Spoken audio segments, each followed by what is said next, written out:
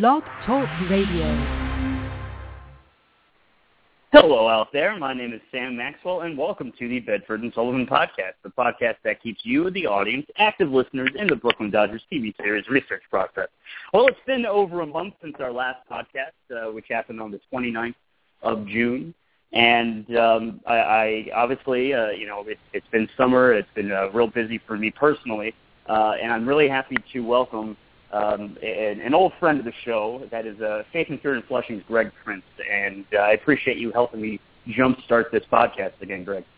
Happy to be here, Sam. Welcome to August. And welcome to August, and I'm going to leave it up to you as to how we start. You and I obviously weren't able to prep too much, which I'm actually happy about. I'd like you to just, whatever's on your mind when it comes to the legacy of the Brooklyn Dodgers, New York Giants, and having to do with the Mets, take it away, please. Okay, well, I was going to say August 2014, not unlike July 2014, no new games from either the Dodgers or Giants, respectively. They both been off the schedule since 1957. But I did notice today, thanks to our friend Gary Mintz, the New York Giants Preservation Society, for bringing it to my attention anyway, because I did not read the Daily News until he brought it up, that the John T. Brush Stairway has officially been reopened, renovated, refurbished, reopened, and the one thing I guess we're waiting for is to have a bit of ceremony to welcome it back into the New York landscape, so that piece of Polo Grounds history lives again. And that's fantastic to hear. Have you been up to that area while they were doing construction? I have not been up there since before construction began, I guess. So to answer your question, no. But I did have gotten peeks at it over the years, and did think that that anything that is still connecting us in the present to how we got here was certainly worth repairing and making available to the people of New York. So it's really exciting to see the pictures that the Daily News had and some other folks posted on Facebook, and through the hard work of people like Gary Mintz and the Mets, as well as both the baseball and football giants, the Jets and the Yankees, all of whom called the Polo Grounds home. Each chipped in. They did some fundraising aside. The city kicked in, and it's as if it's 1913, and you want to make your way up those stairs. The only thing that's missing, unfortunately, is a baseball game. Exactly, and if you're ever around those areas, it's very surreal. I can only imagine what it was like, what it is like to go back to those areas. And if you've been to a game or if you're a player or what have you, because for me, as somebody who wasn't around to actually see another structure and one that looks absolutely nothing like the structures that are there now, it's hard to imagine, even if you've seen the pictures of Ebbets Field and the Polo Grounds as to where they actually stand. It's very, very surreal to really figure out what your environment would be like, how you would feel with the structures that you've seen in the photos for so many times actually being there. Yeah, I mean, mostly, you encounter modernity, but if you peer hard enough, you see ghosts, or you certainly feel their presence. Whether you're up there at 155th and or 157th and 8th Avenue in between that area, or of course Bedford Avenue and Sullivan Place. But it is difficult even now. Going to Citi Field, knowing where Shea Stadium was, a place I went to hundreds of times, literally. And the first few years, I would peer out the window of the 7 train and feel as if a limb was missing.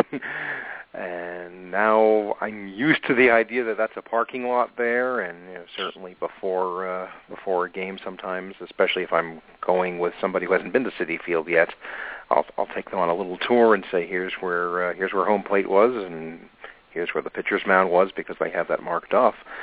But even now, it's getting a little odd to remember, to use the hoariest cliche possible. There used to be a ballpark here, and to picture it, more importantly. So certainly for the Polo Grounds and for Ebbets Field, especially for those of us who weren't lucky enough to inhabit them, it takes a little imagination, but fortunately, the resources are there, and certainly we are willing to commit our imagination to seeing what used to be there.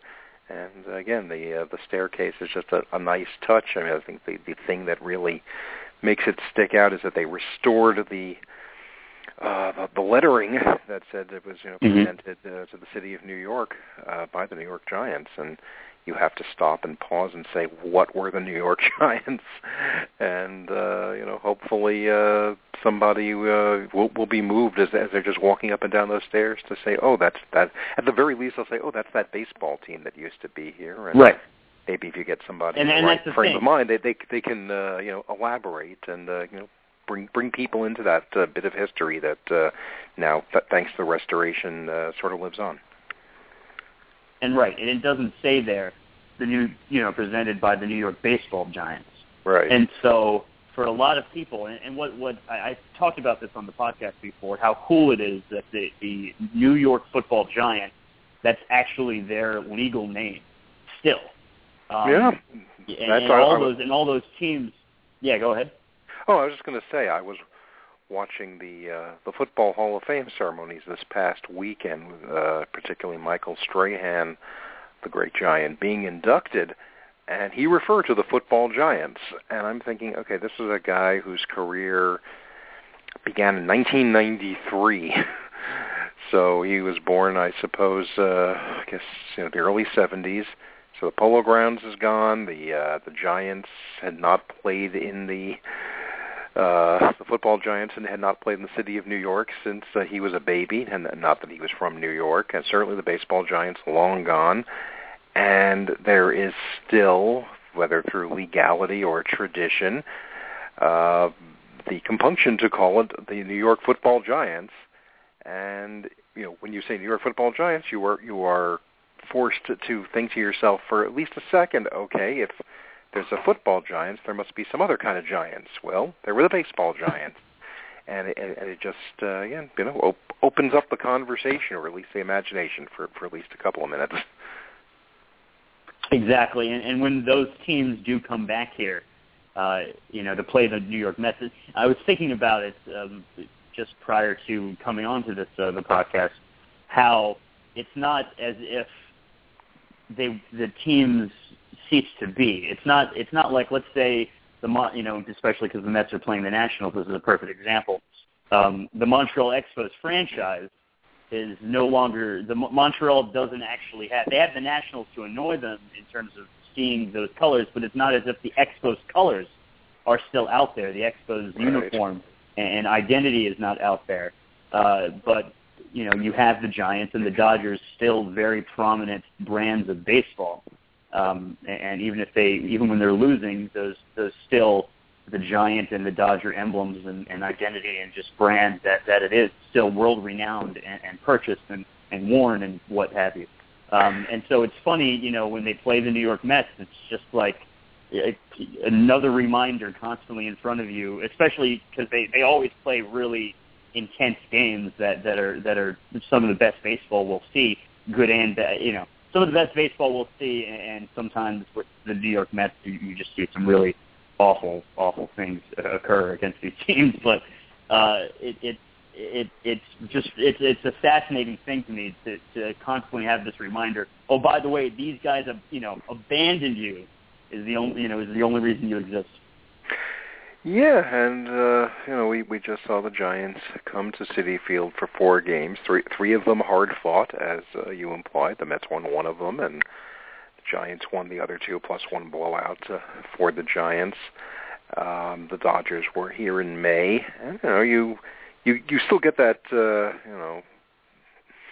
I guess in some cases it's the same people, although probably unfortunately fewer and fewer, who were rooting for those teams when they were New York and Brooklyn, respectively. And, you get some people who picked up the gauntlet. We heard you, and we... I'm sorry. Sorry, go ahead. That was the commercial on the game day all of a sudden coming on, so I had to use the television real quick. I was going to say sometimes you get the you get the second, third generation probably now of Giant Dodger fans from who are descended from shall we say the last generation who actually saw them as New York and Brooklyn teams, and you just have people who maybe they're just transplants from California who show up rooting for those teams, and some of them, quite frankly, may just be front runners.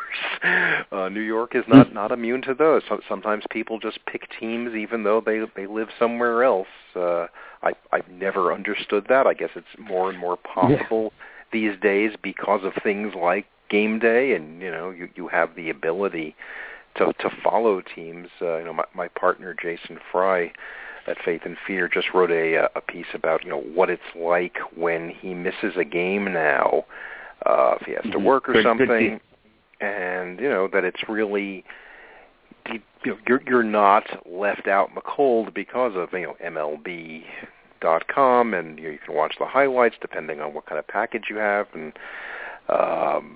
certainly it's things are constantly updated on the internet, constantly tweeted about. And you're really not at a loss versus the way it was, in his write-up of it, less than 30 years ago, where if you were in another part of the country away from New York, and say the Mets were playing in California, say they were playing the Dodgers, Giants, or Padres, maybe you got an AP write-up the next day. Maybe you had to wait another day to read a box score because the game just ended too late, and nowadays, of course, it's a totally different story. So if you are sitting here in New York and for some reason you were at some impressionable moment in your life decided, I want to be a San Francisco Giant fan, it has nothing to do with John McGraw and nothing to do with Willie Mays, that's possible, and you could fill in the name of any team. And conversely, as we've discovered at Faith and Fear, and can certainly find it anywhere on the internet, there are Mets fans who've never lived in New York, who've never been to New York, and they just decided, I like the Mets. Which, that part is fine with me. It's the people who live in New York and decide to be fans of the Colorado Rockies or whoever that I don't understand. But, it's a free country, to each his own. The marketplace will determine those things, all of those cliches. But, it is kind of fun when you go to a Met Giant game, or even a Met anybody game, and you see the New York Giant cap in the stands. And obviously you see the Dodger caps, too. I get a bigger kick out of the Giant caps, mostly because they look like the Met caps. And when you see that somebody has sort of gone to the trouble of wearing one, I figure it either means that, A, they're a Giant fan and they want to come see a baseball game tonight anyway if the Giants aren't playing, or they're kind of making a statement. And, we've discussed the whole Dodger-Giant history imbalance at Citi Field, and, don't really need to delve into that again. But it's just nice knowing, again, when you can connect the game you're going to tonight or the game you're watching on TV with something that happened, in this case, 60 years ago, 70 years ago, teams that have left town, that's great. And like you said, the fact that those trademarks are still active and that the teams still carry those names. It's just a different thought than, the St. Louis Browns are now the Baltimore Orioles, and nobody really cares in Baltimore, I imagine, about St. Louis, unless they're, real buffs. Whereas if you're a Giant fan, a Dodger fan, maybe, the Braves and the A's, and I'm not necessarily... You got to say Philly. Think about it. Excuse me? I said we got to say Philly. Yeah. As well. I mean, if you're... Sometimes you forget that it Go ahead, sorry. Oh no, I'm just saying that the teams that managed to keep the franchise names that didn't change them. And again, I guess the Orioles, Browns, the Senators, Rangers, the Senators, Twins, and now the Expos, Nationals. There is that gap, whether it's perceived or real. Whereas the Giants, certainly the Dodgers, in their own way, have striven to, or have strove, I'm not sure if I've got my past participles right, but they've made an effort to keep that connection alive. Exactly, and even with the Twins and the original Senators have Harmon Killebrew to connect them back to, and I don't know what kind of history there is in the ballpark out there of the Senators' history, but I guarantee you it's probably more Expos history. It's more than the Expos history in the Nationals Park, and I haven't been there, but I've heard literally nothing. And even in terms of the retired numbers. Well, they showed on the telecast last night from Nationals Park, and they've had it up there for a few years. There is signage up for Carter and for Dawson.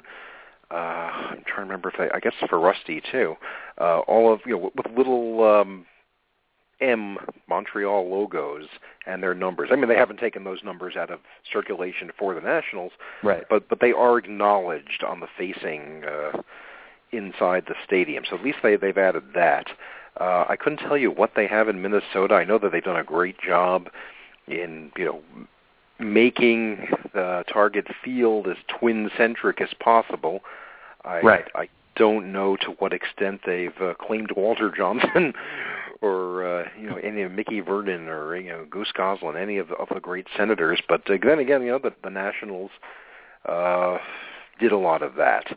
That they have sort of framed their history as part of a continuum of the first Senators, the second Senators, certainly the Negro League teams that played in Washington, leading all into the birth of the Washington Nationals. And then again, I also happened to notice last night at least a couple of Expos caps in the crowd at Nationals Park, which was kind of interesting. So it does sound like especially after those you saw those exhibition games. It seems like the Expos brand is trying as hard as it can to make a comeback. Who knows how it's going to happen? But I would love to see, and this is really nothing against. Oh God, sorry to break my concentration, but niece is falling apart. Yeah, this does not look good. I'm watching from across the room without my glasses on, but I can see it's 3-0. Yeah, LaRoche. It doesn't look like it looks like they're hitting him and seeing him very well. And he's been worrying me for a bit right now, but we'll get back to that. We'll talk some modern Mets in a little bit. Okay. But remind me again where we were. We were talking about the Expos brand and its revival here. Oh, so the Expos brand. I was going to say that it seems as if its best chance of coming back would be Tampa Bay. Yeah, which of course would be a shame for the people in Tampa Bay who actually care about the Rays. Every time you move a team, there's two sides of the story. It was great that Washington re-entered Major League Baseball in 2005. It was a crime that there was no baseball in our nation's capital since 1971. But I always felt bad for the people of Montreal and the people who really cared. Or, as I like to say, the Expo version of me, and there's certainly a lot of those people. The fact that they had such terrible attendance their last few years was not an indication of what kind of support there was for baseball in Montreal, and those exhibition games kind of bear that out. The fact that you are seeing Expo caps, the fact that there was a pretty, I know it certainly sold well in Canada. The book that came out about the Expos this year by Jonah Carey, Up and Away. So all those things have, at the very least, have given some cachet to what would, I think, in another era, be kind of a forgotten franchise. I mean, imagine the St. Louis Browns having any kind of revival after they disappeared, and I'm sure there are people who cared. But it's just different today, whether it's the internet and the kind of the collapsing of distances. But the Expo brand does exist again. It's funny. The Rays. I'm not a Rays fan by any means, but I went to school in that area. I went to college in Tampa, and we didn't have a major league team at the time. And they always talked about. So for now, yeah, unfortunately, for all you Met fans out there, I'm not sure if you're even watching, but Anthony, it looks like he started off the inning with Denard Span grounding out, but then Anthony Rendon doubled on the, let's see if I can see this, on the second pitch, which is a four-seam 89-mile-per-hour fastball, and then Jason Worth singled on a 73-mile-per-hour curveball, which obviously must have not been a good curveball if that happened. And then Adam LaRoche on an 88-mile-per-hour cutter homered. I'm not sure where he homered to, but it looks like we got Greg back. Let's see. We got you back, Greg? Yeah, I'm here. Oh, man, I don't know what's going on here. The little gremlins. Greg, Talk you sound like you're breaking up there, but maybe I can conference you in or something. You there, Greg? Yes, I am. Let me try. We're going to go silent for about 10 to 15 seconds while I try to conference Greg in by adding the call. And let's see if this works. 1 second, guys.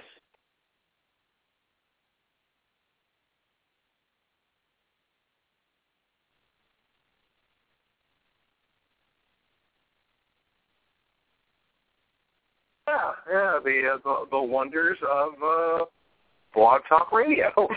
Exactly. Hopefully. Well, I was just going to finish up a quick thought as we seem to be taking a trip around the map of franchises that have disappeared and franchises that are in danger of disappearing. I was just going to say I lived in Tampa. I went to college down there in the early 80s. There was no major league team, and they always talked about getting one. And I think they saw it as a way of elevating their status that we are truly a big league city if we have a baseball team, even though they already had an NFL team at that point. And, supposedly the Rays get good TV ratings and people are interested in them, and they've had a really competitive team for years, but nobody shows up to their teams. And, nobody shows up at playoff time, which is, certainly not sellouts. And, so to me, that's kind of as bad as the stadium is considered, and it's not a super convenient location, and the economy is certainly a factor. You've got a team in the playoffs, and you've got this model franchise. So I'm not rooting for it to get up and leave because, people don't deserve that to happen, but they might be more at home if Montreal ever got a suitable ballpark. I don't know. Exactly. Montreal getting a suitable ballpark, Tampa Bay getting a suitable ballpark. What I would imagine what's happening with Tampa Bay in terms of generational fan base is that, you had, the Mets were in St. Petersburg, of course, and of course the Mets are the Yankees are in Tampa now, and have been for a while. So, there's been obviously a lot of New York transplants, as they say, probably now more Yankee fans down there than Met fans.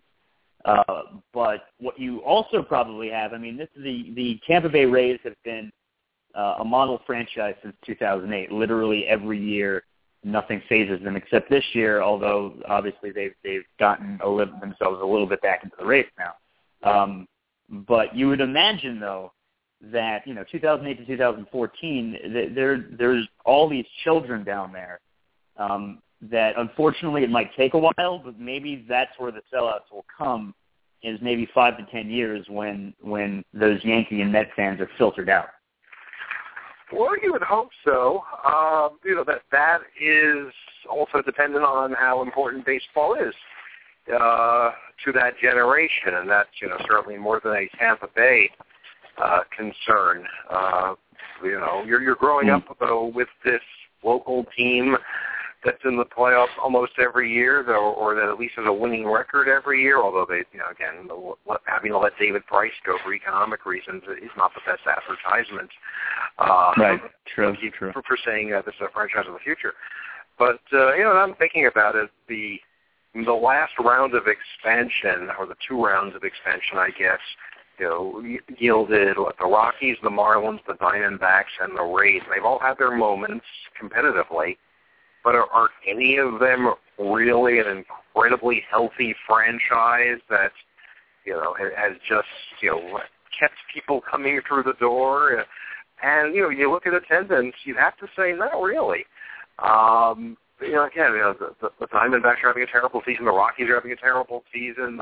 The Marlins aren't doing too badly, but they're also, there's so much ill will down there toward ownership and all they've been put through. And we've discussed the Rays.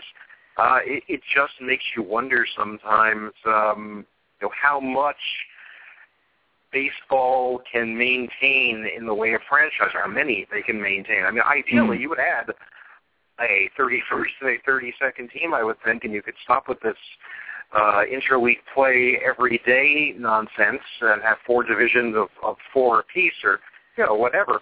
But nobody talks about expansion anymore. I mean, ideally, you would leave Tampa Bay and put a team in Montreal and put another team, I don't know where else exactly. But, there are a lot of issues, I suppose, to the long-term health of baseball. I mean, it seems to be making a lot of money, but you wonder, especially just coming off the World Cup and all the interest that we see in soccer, and maybe finally 40 years of kids playing soccer maybe coming to fruition. What is baseball's future? And are there future Stonehams and O'Malleys in other cities that are just going to pack up and say, as Horace Stoneham did, I feel bad for the kids, so I haven't seen their fathers come to the ballpark lately? Right, exactly. And although with the U.S. team, they still can't score. They can defend, but they don't seem to be able to get that ball in the goal if you were paying any attention to their game. I'm sorry? Oh, in terms of the U.S. soccer team, they still can't score. They can defend, but they still can't score. I'm not sure if you were paying attention to any of those games. During the World Cup? Yeah. I watched some. I got caught up a little bit for the U.S. I watched one match, between Argentina. No, not Argentina. Brazil and Chile. See, it's been almost 2 months. I've already forgotten. I wasn't really caught up in it, but mostly because it was one of these games that went into extra time and needed a shootout.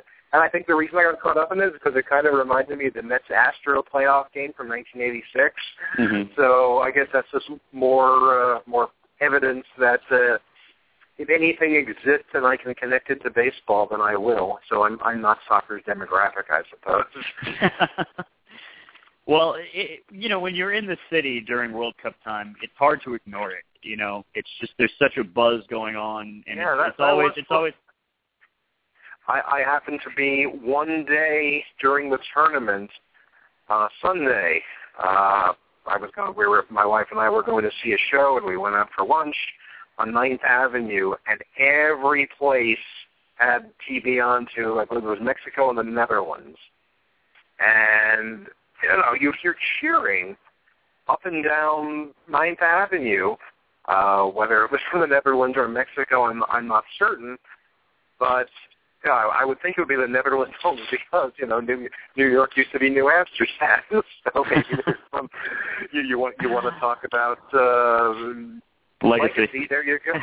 But, it might have been a little different in the restaurant where we were, and the kitchen staff seemed to be rooting for Mexico. Right. But I was thinking, and this was the time of day was just as the Mets and Pirates were starting to play. And I had my radio with me, as I've carried my radio with me everywhere if I'm ever going to a play or a movie or whatever when the Mets are playing. And I knew that I would eventually be, we had some time after lunch and before the show. We were sitting out in some public space somewhere. And I had put Josh and Howie on and listened to the Met game. And I was thinking, am I the only person in New York doing this right now? And is there a single television in any of these bars or restaurants that has, a baseball game on it? You have that classic image of walking up and down the street in Brooklyn in the 40s and the early 50s, and the idea that you could follow the Dodgers every step of the way because every radio had Red Barber on. And it's like, that's what you had that day, but it wasn't baseball, it was soccer. And I understand, this was, the World Cup, the World Championship of soccer. I understand it was a big deal, but it seemed to kind of transcend for those few weeks whether in the city or wherever you were. And it's just a strange feeling that, again, much like you do, I'm sure, I set my internal clock to the Met game every day. Right, exactly. Either I'm going to plant myself in front of it, I'm going to go to it, I'm going to listen to it, and if I can't do any of those things, I will find a way to do one of those things. And to realize how that is probably not what, I've been doing that since I was a kid. Like, it's probably not what kids do necessarily. But, that's a whole other conversation, I suppose. Well, I'm actually sometimes, I don't know why, surprised when I see as many kids as I do. And especially lately, it seems as if a lot of people are recognizing that this could be a fun team, and it could be even greater team coming up in the near future. And I don't know whether we're becoming less angry about everything that's going on, or recognize that they're on the cusp and they need our help. But something's different, and you certainly feel the buzz in the air. Yeah, I think you're right. We are at that point where there's no good reason to wallow in how terrible they've been. And I think we've done that for the last 5 or so years. And, I certainly went through a phase, and maybe I'm still trying to shake it off completely, of thinking, yeah, I want them to win, but I almost have this sense of why bother winning a random game in the middle of June against Milwaukee when it's not going to lead to anything. Save these wins for when you need them, as if you could save these wins and bring them out in a year where you're truly contending. But now I don't really feel that way. And I'm not carried away by a team that's, I think, 7 games out, but well under 500 still. But more to the point that you can now see the pieces kind of coming together in a way that you don't feel like you're kidding yourself or that they're pulling the wool over your eyes.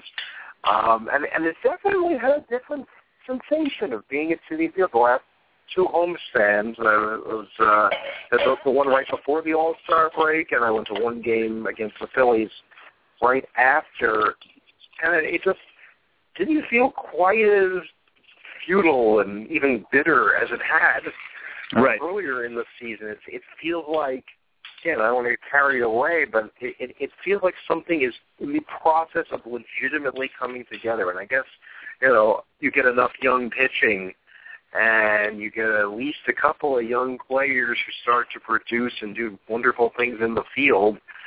You don't feel like a sucker, basically. So here's my question for you. Was that a pun when you said young?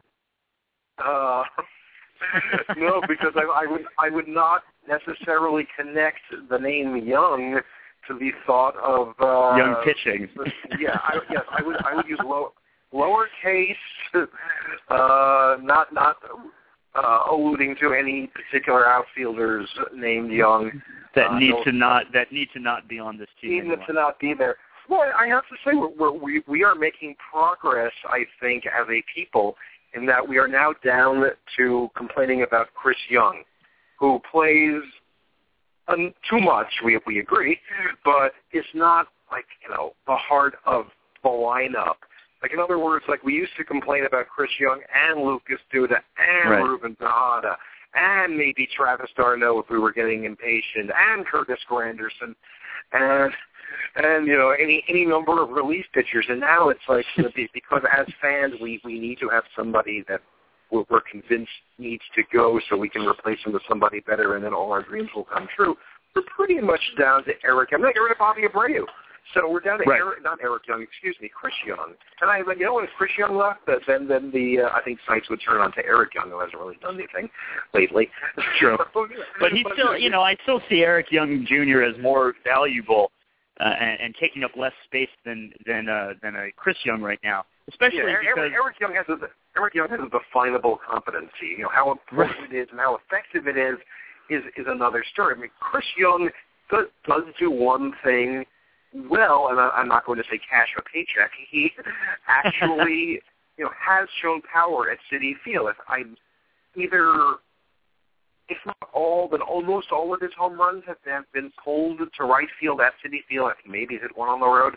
So I was at the game the Saturday before the All-Star break, where they came back and they beat the Marlins, also known as the Huey Lewis game, if that rings a bell.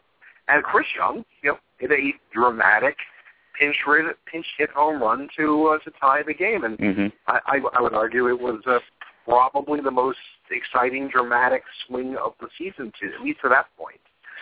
Perhaps Lucas Duda in Milwaukee has topped it since, but he is capable. The problem is that he is also incredibly infrequent, and honestly, what is today? August 6th, as we speak. September 1st is 3.5 weeks away. Sandy Alderson, in his wisdom, said something to the effect of when he was asked about what about Matt Dendecker, who's tearing it up in AAA, when you're going to bring him up, and implicitly when you're going to get rid of Chris Young, he's like, well, September 1st is pretty close. So, which is his way of saying, like, I'm not going to do anything because, I can only do one thing at a time, if that. And, so we're basically looking at 3.5 weeks of Chris Young being a factor at most, because once September 1st comes, then you're just riding out the string, and Chris Young can go sit on the bench the way, say, Brian Schneider did when they were bringing up Josh Tolley. And you don't really have to see that much of Chris Young because, he's not going to be back next year. But Chris Young he's aside, not. But Chris Young aside, and I think we're kind of proving a lot of people's points about how Mets fans are by harping on the one guy who really isn't getting it done. Again, this pitching is beautiful to watch. John Neese tonight, notwithstanding. And, so watching Lagares do his thing again and watching Darno get comfortable as a hitter and still kind of learning as a catcher, it's the kind of things you want to see. You used a phrase before, a fun team. That's something people say when a team isn't winning a lot. It's the transitional phase from a bad team to a good team. They're a fun team.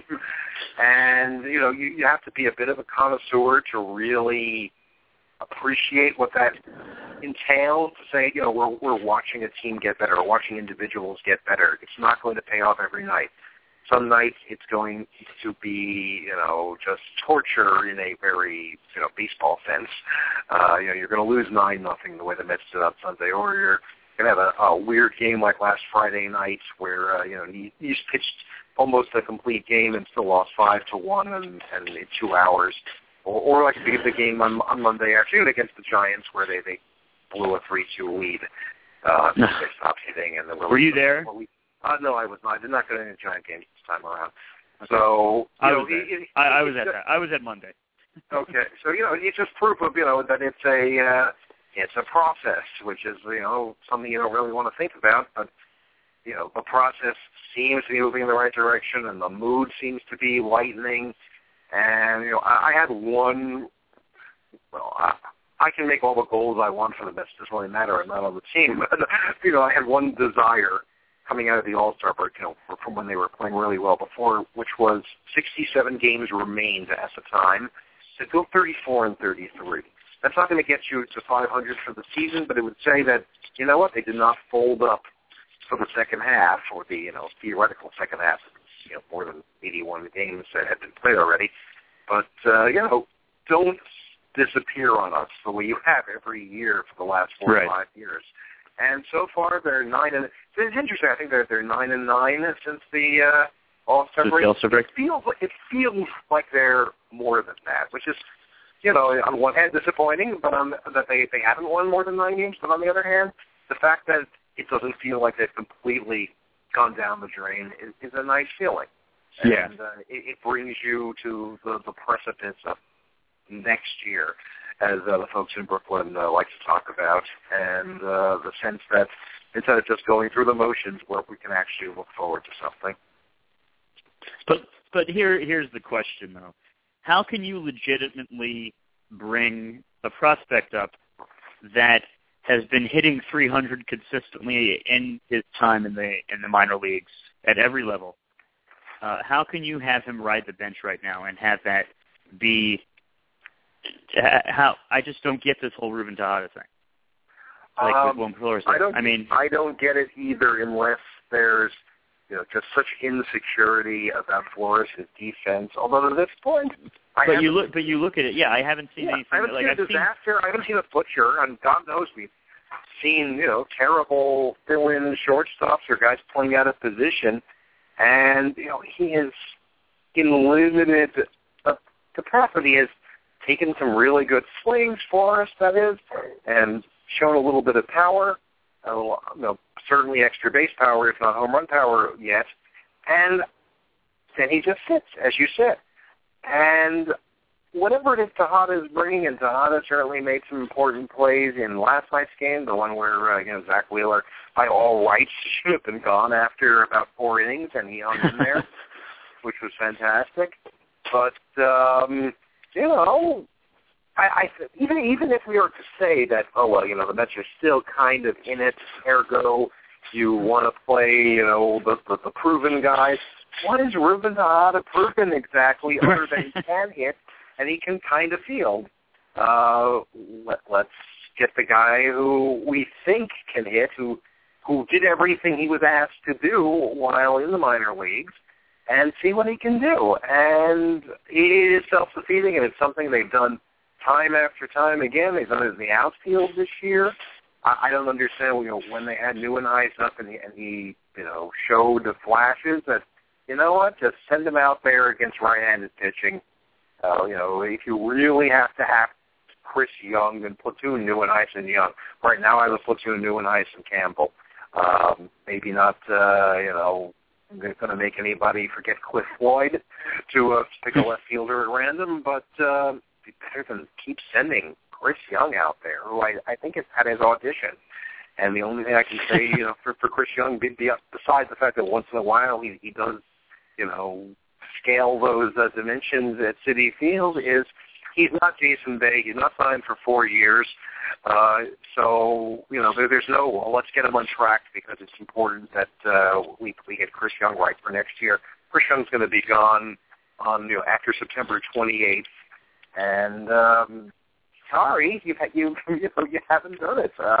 And even if you suddenly start, what does that tell us? Because you're not going to be back next year unless this team suddenly got red hot, was riding Chris Young's incredibly strong bat all the way to the playoffs. Which let's face it, is it going to happen? I just don't see the point. So whether it's Neuenhuis, whether it's Dan Decker, whether it's Flores, whether it's Andrew Brown, and not one of these guys is necessarily a world beater. The point is, we don't know. And if they are doing what you sent them down to do, if they have gotten their bats into such a state that they are scalding, why put them in the deep freeze when they get up here? It just doesn't make any sense to me, and I don't understand why Sandy Alderson thinks that he shouldn't. I mean, why he should let Terry Collins do this. I mean, it just doesn't make any sense to me. I wonder what the dynamic is there. If it's the word coming down from the front office, play this guy or that guy. This is a very important 2 months for Terry Collins because, and even I think the thing is that if they don't lose 88 games, and let's face it, if they lose 88 games, that means they're as bad as they've been. Literally. And they really 87 or 86 shouldn't be it either, just because of where they are record-wise. So you got to think that if they're, let's say, 79 and 83, which would be a marginal improvement and bring you back to 2010 levels, do you think that Terry Collins gets that second year of the contract because of Matt Harvey? I would say that anything short of a total implosion along the lines of 2012 specifically, where, as we both lived through, was just, the vanishing act. I think he's back. I think he's probably already secured a return. He's already under contract, and, the fact that they played... they played very decently for now coming out of 6-8 weeks.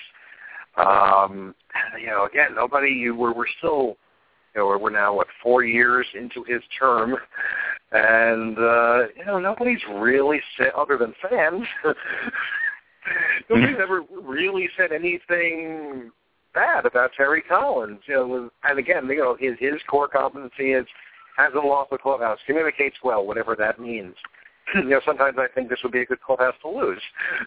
I think this would be, somebody should get these guys mad. But, they hired Collins for a reason. Again, I don't know how much input the front office has on the lineup. It feels as if these are Collins' ideas that he has certain guys he views as security blankets, and Tejada is one of them.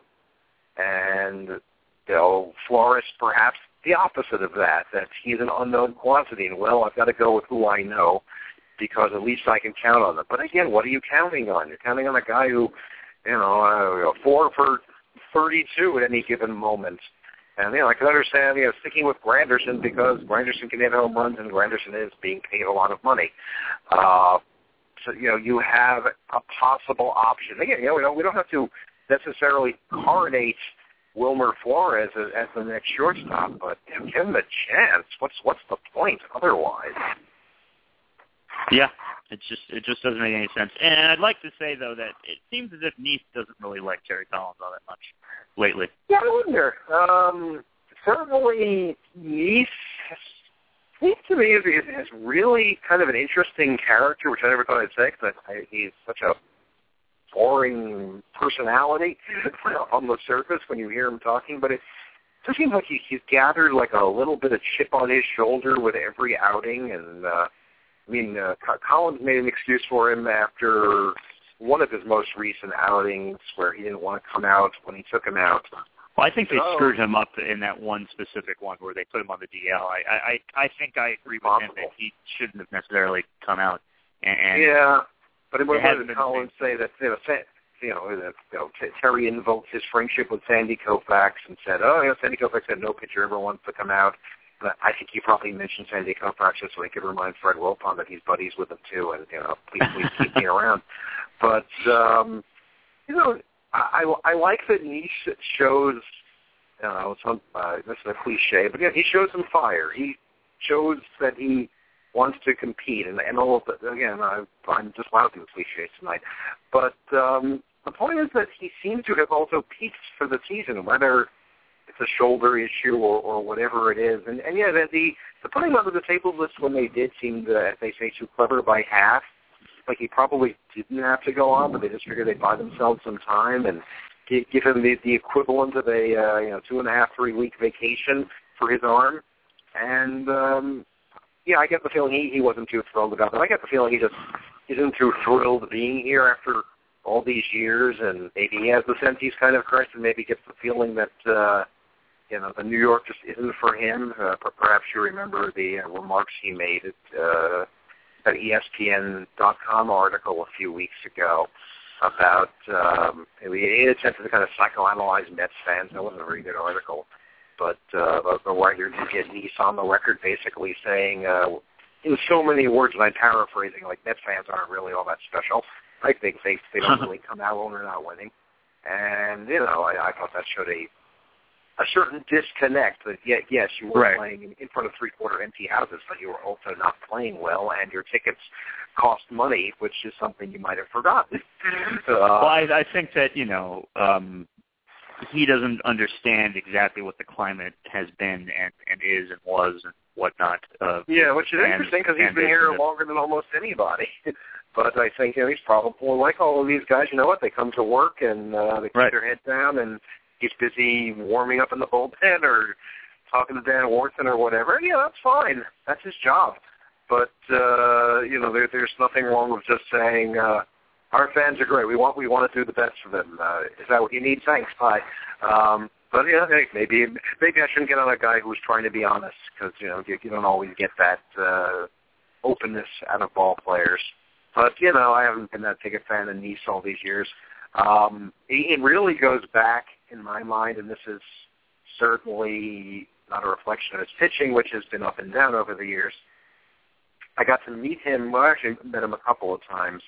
The first time was I was was covering the Mets holiday party in 2011, and John Neese, they have one player dressed up as Santa, and a couple are his quote-unquote elves, and Neese was one of the elves that year. And it just so happened the night before there was a show on the MLB network where Bob Costas was interviewing Tom Seaver, of all people. And Tom Seaver, can talk pitching all night long, and it was fascinating to listen to, because this is a guy who, certainly to my mind, and I don't think too many people would disagree, that knows more about pitching, thinks more about pitching, has thought more about pitching than most people have ever lived. Right. And absolutely. So and by the way, I've always thought that about it. I completely agree with you. Yeah, and he wasn't a great, Seaver wasn't a great, color commentator, wasn't a great announcer, but you start talking about the craft of pitching, there's nobody I'd rather listen to. I mean, other, there's very few people in this, Pedro Martinez is like that, and there's some other guys I can name, but Seaver's on top of the class. Never mind the Tom Seaver's Tom Seaver. Okay, so it's the next day, and I'm going to this the holiday party. The Mets media people were gracious enough to invite me, and I'm excited because I'm going to get to interview Jonathan Neese, along with a few other bloggers. And I think I'm going to talk to a major league pitcher. And here I've got all these thoughts about pitching in my head, and then of the mindset and the process, and I can't wait to have a chance to ask a real major league pitcher how things work. And John Neese could not have been less interested or interesting. He wasn't rude or anything, don't get me wrong. Just in terms of pitching questions, and I don't remember what I asked him anymore, but he was like, yeah, I guess, I don't know, maybe, sure. I was like, who are you? You're a major league pitcher. Pitchers are love to talk about pitching. You don't have to be R.A. Dickey necessarily. Right. Can you at least, we're here in December. You don't have to put the glove over your mouth and be afraid that somebody is going to pick up your trade secret. I'm not asking you to, to tell us show us your grip so Ryan Zimmerman finds out your secrets or anything. But it was just sort of disappointing. And then I just got this thing about John Neese where it's like, oh, God, doesn't deserve to pitch in the majors with an attitude like that. And then, of course, being the kind of people fans are, when you start pitching, well, I'm, of course, in his corner. So I've always had sort of, I won't call it a love-hate relationship, that is putting it too extreme on both sides, but I guess I was happy to see him engaged in his craft a little more than I thought he was capable of. Right. But, if you want, again, if you want people to expound at length on pitching, find that interview with Seaver, or find the interview with Pedro Martinez, or get 5 minutes with R.A. Dickey. He'll tell you about life and pitching. I'll tell you, Carl. Let's bring it back around. Carl Erskine on this podcast, he can go on about a number of things, and he's of course pitching as well. And you know what? Now that you're mentioning it, I'm realizing that I don't think I've done enough of the craft of pitching with Carl Erskine, and I should certainly approach him about that. I'm sure you're a great source. Exactly. Now, here's my question for you. What is their plan for Wally Backman? That's a good question. I think they probably thought Wally Backman would get himself ejected or arrested or basically not be the effective manager he's been, and they wouldn't have to worry about this. So if they are, in love with Terry Collins, so they're committed to Terry Collins for one more year, what can they do with Backman other than say, God, you're such a great mentor, we need you in Las Vegas, or say, you've earned a place on the Major League staff, where I'm not sure, depending on who else would be there, because if they're not going to offer him the big job at this point, you got to figure Wally Backman must be thinking, I must have options. I mean, I've stayed out of trouble for 10 years or more. They're going to, I don't know if Knox looks at the Pacific Coast League standings, but I assume they're going to go to the playoffs. I know they were doing pretty well before they start bringing everybody up. I think he's earned his stripes. It's interesting. Wally Backman was last he met in 1988, so we're talking at this point, 27 years as of next year since Backman was our guy. And I wonder how important the whole 86 Met aura and just the general Wally Backman aura is at this point to anybody, other than, we know that he was, quote-unquote, a winner. And, I guess anybody who played on that team was a winner. But, certainly Wally Backman is always that guy who kind of symbolizes will do anything to win, and he's, done a great job through the minor leagues. I just wonder if you had a chance or a reason to replace Collins, would you go after, and I can't even think of a good name right now, but let's just say for argument's sake, Joe Madden was on the market. Would you go out and get a big name like that? Or would you just, if you were the Mets, just, go with a Bob Guerin type, or because they probably don't think a field manager means that much? Or would they say, we're promoting within, and who's more of a candidate than Wally Backman? But, I can't get over the idea that if they wanted Wally Backman up here, he'd be here, and, he certainly served his time. I think they might be looking at it as that in 2016, we're going to not only be ripe for contention, but ripe for Wally Backman to lead us into contention. And maybe this is something that is kind of an understanding, which is why he's been so comfortable just in Las Vegas, because he understands that just like Davey Johnson told him, instead of taking a job with him, Davey Johnson said that they have a plan for you. And when you look at it, they haven't probably trusted the Major League roster enough to want him up there. Now, I still think he would have made a difference, but they probably really maybe want him to be a part of that when it's as ripe for contention as it's probably going to be, with what hopefully looks like some really good position players starting to develop in this farm system. Yeah, I wonder. He certainly had every pitcher, who was in their plans, and the position players are not yet to Las Vegas for the most part. And you wonder if they take him seriously as a developer of talent, I don't know, they'd make it worth his while to say, look, when we send Nimmo and Dominic Smith and Michael Conforto up the chain, we want you to work with them. Or by the time that those individuals get to Las Vegas, and then I'll go show up next year, it's not necessarily that big a deal who's their manager. I really don't know. But, I think I would think he should be considered an option. I can't say I've been sitting here following the Las Vegas 51s day in and day out, and I don't want to pretend I have been. But, he certainly got results, and he hasn't made any enemies of it. And, Collins is Collins. And, like I said, I think if Collins brings home, a 79 and 83 team thereabouts, that will be enough to get him, returned for a fifth year, at which point he can, I think I did the math around Hall of Fame weekend.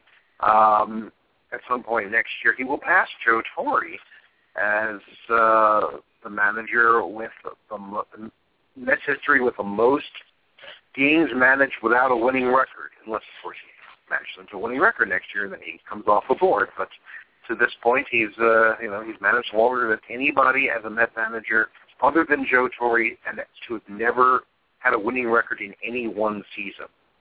So it's a kind of a dubious honor, but it's almost as if they sort of installed him as manager in 2011 and kind of forgot about him. And you look at them, they're dominating right now. They have a 66-53 record, 9.5 game lead in the Pacific Coast League, Pacific Southern. When you realize that the Mets' strength has been in the certainly in the upper minor leagues has been pitching, and that the Mets keep calling up their pitchers, and that they're still winning, because you figure everybody hits in those leagues, that probably reflects well on Backman. Then again, you know what? If the Mets catch fire and somehow win 84, 85 games. That will reflect well on Collins, and people like us will have to grudgingly tip our cap and say, hey, maybe Terry's the guy. So we shall see. Right. Every time I do, he reminds me of why I don't think he's the guy. Yeah. I think I want to. I kind of badly want to be convinced he is. I want to, because I kind of feel like I'm not seeing what these so-called pros are seeing. That like, oh yeah, that's Terry Collins. He's a real man's man. He's a real mensch, whatever. And it's like, really, so great about this guy. But maybe it will reveal itself to us in due time. Yeah, I'm not sure what happened there with Darno, but I guess he struck out or something. Yeah, I was looking away at that point. So 3-0. Still 3-0. We got Lucas Dude and David Wright got 2-out singles, and it looks like Darno grounded out into a forced out, fielded by second baseman Danny Espinosa. Well, we've reached an hour, Greg, and I'm not sure exactly how much more time that you have, but I can go on for maybe another 15, 20 if you're down. I can do that. I actually have. I know the show is about the New York National League legacy. I actually had something I heard today. I thought I would pass along. See where that takes us. I knew if I heard something, it's not any kind of news. It just so happens that I had lunch with my old friend of mine, a guy who I've known since college. We live near each other, but we see each other about every 5 years, and only because Facebook exists. And he knows that I write about baseball, so we were talking about baseball. He's not a huge baseball fan, but he kind of knows his stuff.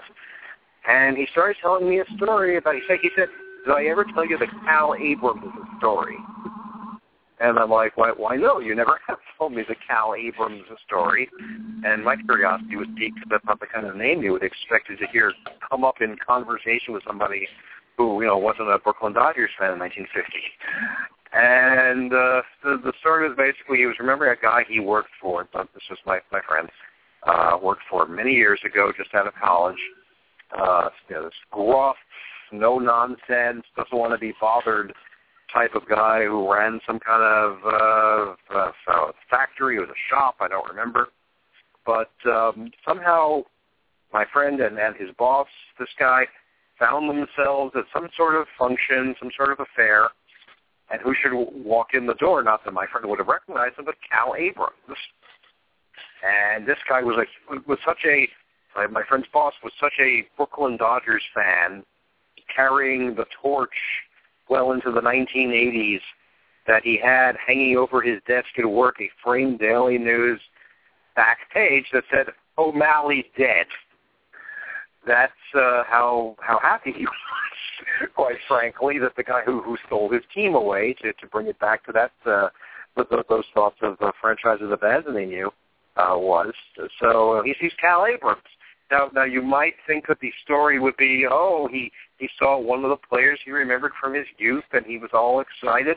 Well, I guess as Dodger fans know, Cal Abrams ran with a piano on his back and was thrown out at home plate in a crucial moment of a crucial game that probably cost the Dodgers the 1950 pennant. So this guy, the boss, shall we say, goes up to Cal Abrams and says, "You're Cal Abrams. You ruined my childhood. You ruined my life. How could have you done this?" And he's going on and on. Well, you would figure security would come and take somebody away at that point. But I guess there was something in the air that maybe Cal Abrams was a better sport than this guy imagined, because by the end of the night, they were best buddies. Cal Abrams is practically, as my friend put it, sitting on this guy's lap. And for years thereafter, there would be a picture of the two of them next to the headline that said O'Malley dead, and according to my friend, the guy who had been so gruff and unpleasant to be around was, kind of changed from that day forward, that meeting one of these players and actually hearing the stories and I guess actually being satisfied that Cal Abrams didn't mean to be thrown out at home in 1950 made him a happier person all those years later. So I guess the moral of that story is, never underestimate the longevity, let alone the power of the Brooklyn Dodgers to affect people's moods if they were so inclined. So that's not my Cal Abrams story, and my friend tells it much better. But somewhere in the New York metropolitan area today, two people were talking about Cal Abrams of the Brooklyn Dodgers, and they weren't on a podcast.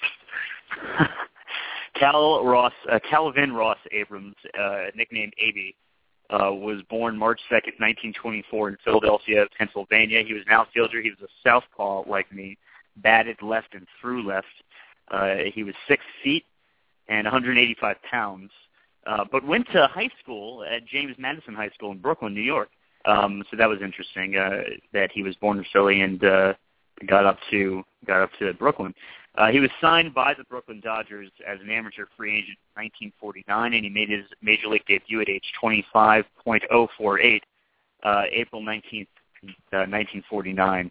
And unfortunately, he is the late, great Cal Abrams. Died February 25th, 1997 in Fort Lauderdale, Florida at age 72. 0.36, excuse me.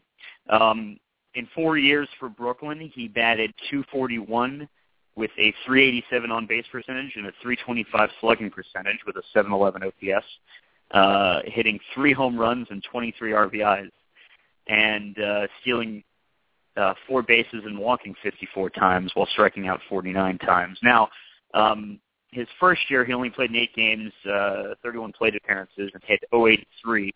In 1950, when he got thrown out at the plate and ruined this guy's childhood, he was batting .205 and in only 44 at-bats. But in 1951, in 150 at-bats, he hit .280 with a .419 on-base percentage and a .393 slugging. So, you got to say that he had a. Unfortunately, the Dodgers didn't leave a good taste in their fans' mouth at the end of that year, but you have to say this is a pretty good utility numbers at 150 at-bats. And in 1952, when he was traded to Cincinnati, and I will scroll down because I believe we will have that information as to who he was traded for. He only made it 10 games into the season, 12 plate appearances into the season with a 200 batting average before he was traded to Cincinnati. And he was traded by the Brooklyn Dodgers to the Cincinnati Reds for Rudy Roofer in cash. Have you ever heard the name Rudy Roofer? Rudy Roofer, as soon as you said that, I was thinking of the movie Rudy and Rudy Rudiger, but not the same guy, I guess. I do see, as I'm playing along at home here, that in the next trade he was in, which sent him to the Pirates, he was involved in a transaction with an original Net. He went for he and a couple of other players. One of them was named Joe Rossi, who was a character on the old show Lou Grant, but again, that was a fictional character, it's a real ball player. Gus Dell, Casey Stengel's original right fielder. So a little bit of a connection to the to the Metropolitans there. It's just funny where we can start and where we can end up. Now, going to Rudy Roofer, what's really funny about Rudy Roofer is that he played in 2 years in 22 games in his major league career, both for the New York Giants, and never played a single game in the major leagues for Brooklyn. I'm guessing he must have been a lifer down in the minor leagues. Yeah, which was more common in those days because there were so many more teams, and they weren't all necessarily affiliated with major league teams, and some of these teams just wanted to have representative players to draw fans. That's what I wanted to say about Cal Abrams. I mentioned the home plate incident. I brought up his New York Times obituary from 1997, and obituaries, of course, are meant to, at the very least, remain sort of objective and usually put the deceased in a good light. It doesn't take until the 5th paragraph for Mr. Abrams' obituary to come down to, he would long be remembered as the victim in a base path fiasco, on the final Sunday of the 1950 season, and it delves into what happened when the Dodgers played the Phillies. And I guess, and in this article, they compare what happened to him to what happened with Mickey Owen and part of Dodger disaster lore and so forth. So you can make the major leagues. You can have, your moments of success, certainly, and Cal Abrams played for some very good Dodger teams, and they certainly hoped he would be the answer. They always had a hard time filling left field, and also they, as the obituary points out, and one of his other calling cards was the fact that Cal Abrams was a Jewish ball player in New York, and there was always the desire, whether it was the Giants or Dodgers or Yankees. So if we can promote a Jewish star, if we can have our own Hank Greenberg, that will bring in a lot more fans, just because that's sort of the way people thought in those days. Certainly what I'm saying is that Cal Abrams certainly had a lot going for him, apparently, as a professional baseball player. I will go on a limb and say that he probably had a lot going for him as a human being. But you make a mistake in a pennant race, and what do they write in your obituary? Then he got thrown out at home, and you're going through life. You're retired 30 years from Major League Baseball, as he was when my friend's story took place. And you walk into whatever the function was, and you've got some nunnik from the Bronx coming up to you and saying, "You ruined my life by getting thrown out of home." So it's a double-edged sword, I suppose. This was, I could just segue briefly, not a Brooklyn Dodger situation, but a few weeks ago, my blog partner and I were in a discussion about something we're trying to determine.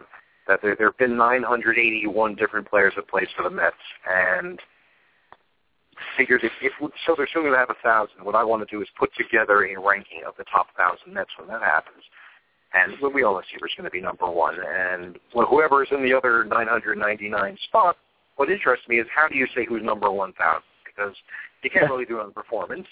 Because, there are a lot of guys who came up for one or two at bats and didn't get a hit, or they pitched a third of an inning and didn't get anybody out. But we were talking, the phrase that Jason came up with was most inconsequential, least consequential, which, we started debating, and I had this discussion with a few people. And one name keeps coming up, when I say keeps coming up, at least a couple of people brought it up. And it's kind of surprising because so I don't like to use the word obscure because when you spend as much time dealing with Mets history as I do, nobody is obscure. But the name Lou Klimchuk was an outfielder, or excuse me, he was an infielder. He was not an outfielder, who kind of passed through the Mets in 1966, had 5 at bats, went 0 for 5, struck out 4 times, didn't do a double play, I think. And he's just one of those guys, when you see the name, it's like, Lou Klimchuk, who the hell is that? So I had written about this. I said, in so many words, that Lou Klimchuk had a pretty inconsequential Met career.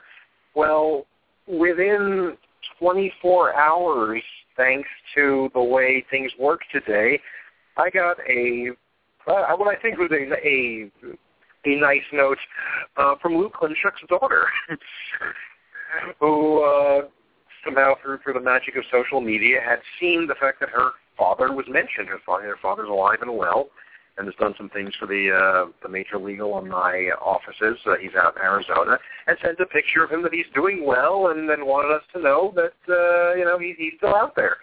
And of course, I went back and I read what I wrote. Like, did I say anything horribly insulting about this man I never met? Because I don't want to do that. And I just basically said he went 0 for 5, and nobody, and he's sort of well known for not being well known. And this caused me to do a little more research about it. The guy made the major leagues at the age of 18, which in itself is pretty noteworthy. And other than that, he kind of bounced around, and I think he was either considered slick fielding or terrible fielding. I have to admit, I have to go look it up. But in other words, we sit and we see these guys from a distance, whether it's Cal Abrams or Luke Klimchuk or John Neese, and we sort of have our way with them when we discuss them because they are, that they play a role in our concept of what we enjoy so much. But these are guys who made the major leagues, and even if they had a cup of coffee, as the saying goes, and it was not there was no refill on the cup of coffee, it's still admirable. And assuming that they, that didn't break any laws and haven't abused any people or animals on the way, you sort of want to applaud those guys. I might make an exception for Tom Glavine, but that's just to my taste. You've got enough people putting plaques in the Hall of Fame for him, but it's just interesting. I would like to think that, again, I had no truck with the late Cal Abrams. I have no truck with Luke Klimchuk. Even if I met Tom Glavine, I don't think I would attack him or go up to him and say, you ruined my 2007 and you sort of ruined my concept of what the Mets could be and put me in a sour mood for the next 7 years, although it kind of sounds like I would say that, doesn't it? But you might have just said that. Maybe he's listening. Yeah, well, I would say the bigger story here is that you have a Hall of Famer listening to Bedford and Sullivan. Right, which case exactly. I think we would applaud that from Tom Glavine as much as anything. He's good in podcasts. What's interesting is that there's a list, similarity scores on Baseball Reference, on the Cal Abrams Baseball Reference page, and it says similar batters in terms of stats. I've seen some of these names. Yeah, we have starting with Larry Rosenthal, then Jerome Walton, then Fred Lewis, who was a brief Met, then Eric Tipton, then the last thing is Millage, as we all know. Last thing's Millage, Christopher, and then after George Vukovich, Timo Perez. And remarkable. that when Timo Perez's obituary is published, it may not be for a long time, may have a long life, that got thrown out at home because he jinxed it running around the bases on Todd Field's double in Game 1 of the 2000 World Series will appear in the top 5 paragraphs if they still have obituaries and newspapers, whenever this is. And what's remarkable is that he is 40 years old, almost 40 years old. He's 39 years old. I believe, right? Mm-hmm. And, Timo came up September of 2007. I remember that he wasn't a kid. He had played in Taipei or somewhere in Asia, so he wasn't, exactly a hot prospect until that year. He was burning up Norfolk at the time, the Mets AAA place, and he had a good September, and he was a savior at the top of the lineup, if you recall. October of 2000, Derek Bell, who had been in about a 5-month slump at that point, went down on the grass in Pac-Bell Park, now AT&T Park, speaking of the Giants, and Timo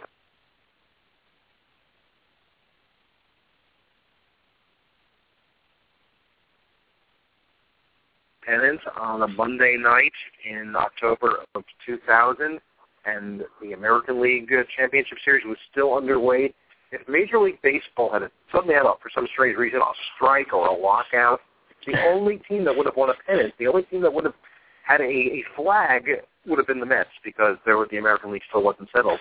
And honestly, for those 24 hours between the Mets beating the Cardinals on that Monday night and then on Tuesday night finding out who their opponent was going to be in the World Series, and then the run-up, and then, of course, the actual World Series, that 24 hours was, putting aside 1986, about as happy as I've ever been as a fan, probably, because in some way we were, we weren't world champions yet, and we still aren't, but we were the only champions, the only league champions there were, so if you could have just ended the story right there, the 2000 Mets are an unadulterated success, and Timo Perez is a hero for all time in Flushing, and instead, all he's really known for, even though he played a few more years, and I was at a merengue night in 2001 where he had a walk-off hit and people waved Dominican flags, and it was very exciting.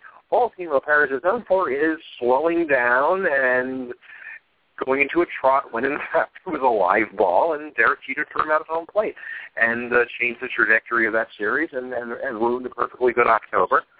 And in short, what his obituary is going to be about. May he live long and we not need a Kimo Perez obituary for many years to come.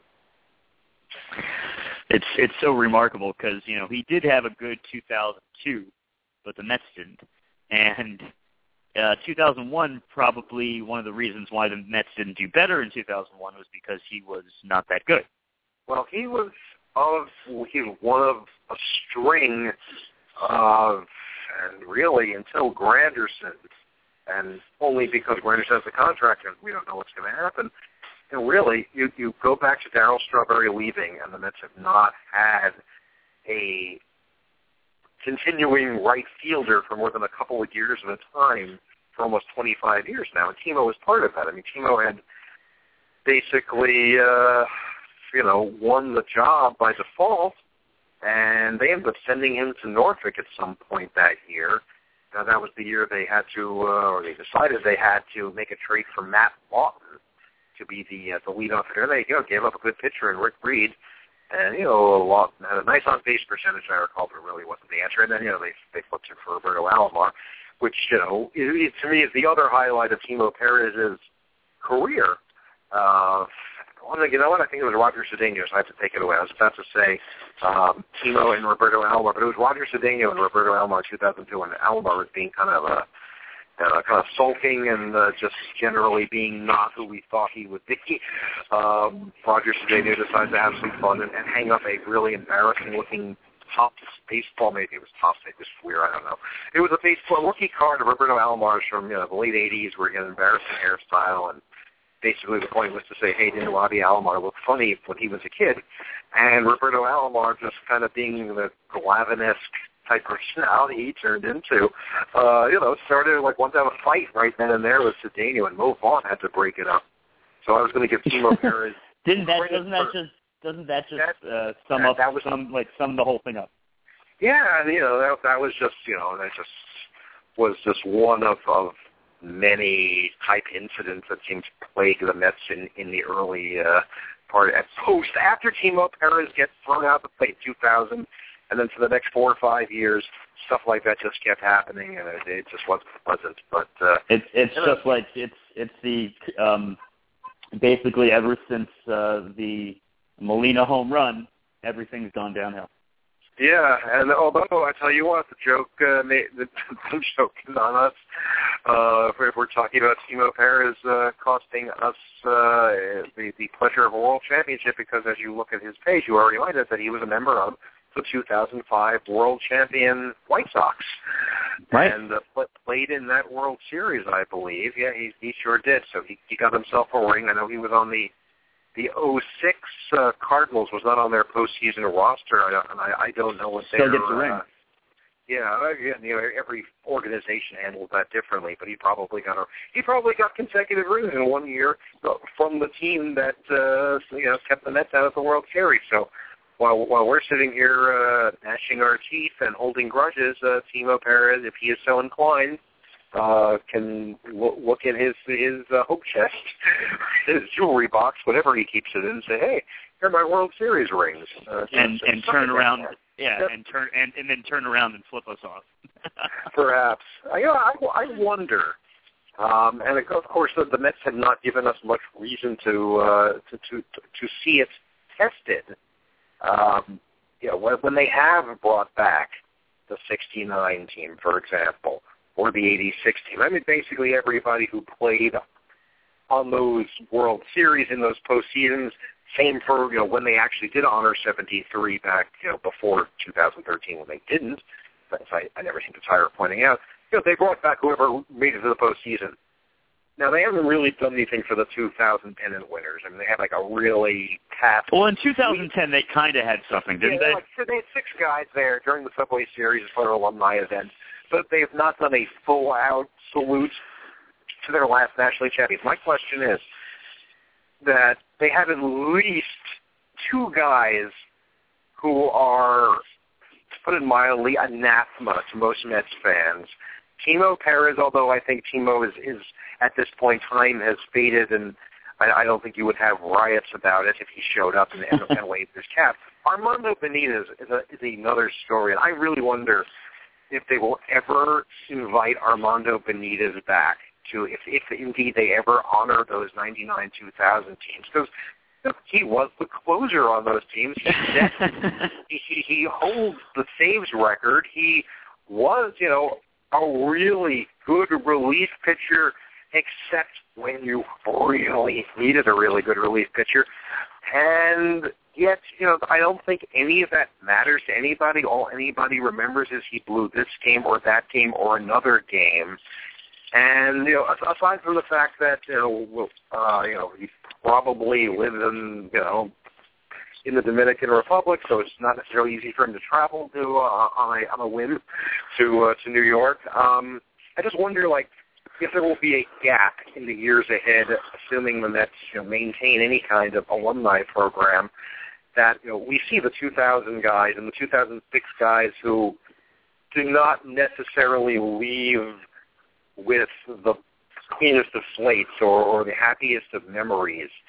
And, again, time softens the edges, and players who people kind of turned up their nose at when they left the Mets will probably, somewhere down the line, be welcomed back with open arms. In the same way that you get nostalgic for songs you didn't really like when you were in high school, that kind of thing. But, Armando Benitez, I've never heard of. The Mets have never put any kind of thing on the scoreboard that said, hey, everybody, here's a great day in Met history featuring Armando Benitez. And they certainly erased Tom Glavine from the historical record to the most that they could, and I applaud them for that to a certain degree. But, at some point you kind of have to suck it up and say these were the guys who got you to the playoffs and played a role. If you're not doing that, then you're propped it, basically. And I will be curious to see if the Mets ever have any kind of. Hey, they've never brought Bobby Valentine back on the field, as far as I can remember. Yeah, he's done some stuff for SNY, and he's been in the ballpark. Yeah, he does work for them. But when they did a 9/11, the 9/11 commemoration, the 10th anniversary, he was there for ESPN, and they did not. I believe he was there for ESPN. Yes, 2011. So he was not managing Japan, he was not managing the Red Sox, and the ESPN did that game, and he was there. And they did not say, have Bobby Valentine come down and tip his cap. Nobody worked harder from a Met perspective in terms of reaching out to the families and then making kids happy and then putting himself into it. And, certainly Valentine, he has his detractors among fans. But, I don't think he has a black mark against him. It's long enough ago that he was fired that nobody really cares anymore, that Art Howe replaced him and that, players were caught smuggling marijuana into peanut butter jars into Shea Stadium or whatever the hell it was they were doing. So, portrait of history changes as it goes. Not to get too deep or far afield. This week is the 40th anniversary of Nixon resigning the presidency, and I've been reading a couple of things about how there was a time where if you mentioned Richard Nixon, of course he was this reviled figure, and then Nixon and some other people went about rehabilitating his image, and he sort of became this statesman when he was alive and even in death. It's like, sure, Nixon had that whole Watergate thing and violating the Constitution, but, he signed off on the EPA, so therefore he wasn't so bad. And, you could use this for any president, any historical figure, that our concepts of what they are and who they are change. And in a way, to bring it all back to Bedford and Sullivan, with the Dodgers, this wacky team that couldn't put one foot in front of the other, or were they this team that, was one of the great historical icons and one of the great powerhouses of all time, and what is their legacy, and that's something that we just keep exploring. Absolutely, and in doing so right now, the Mets are trying to put something together with one out. Curtis Granderson, it looks like he got a single on a bunt ground ball, which I'd be interested to see how that went about happening. It's been a remarkable talk, Greg, and as always, thank you for weaving the crazy streets with me. Because with you and me on these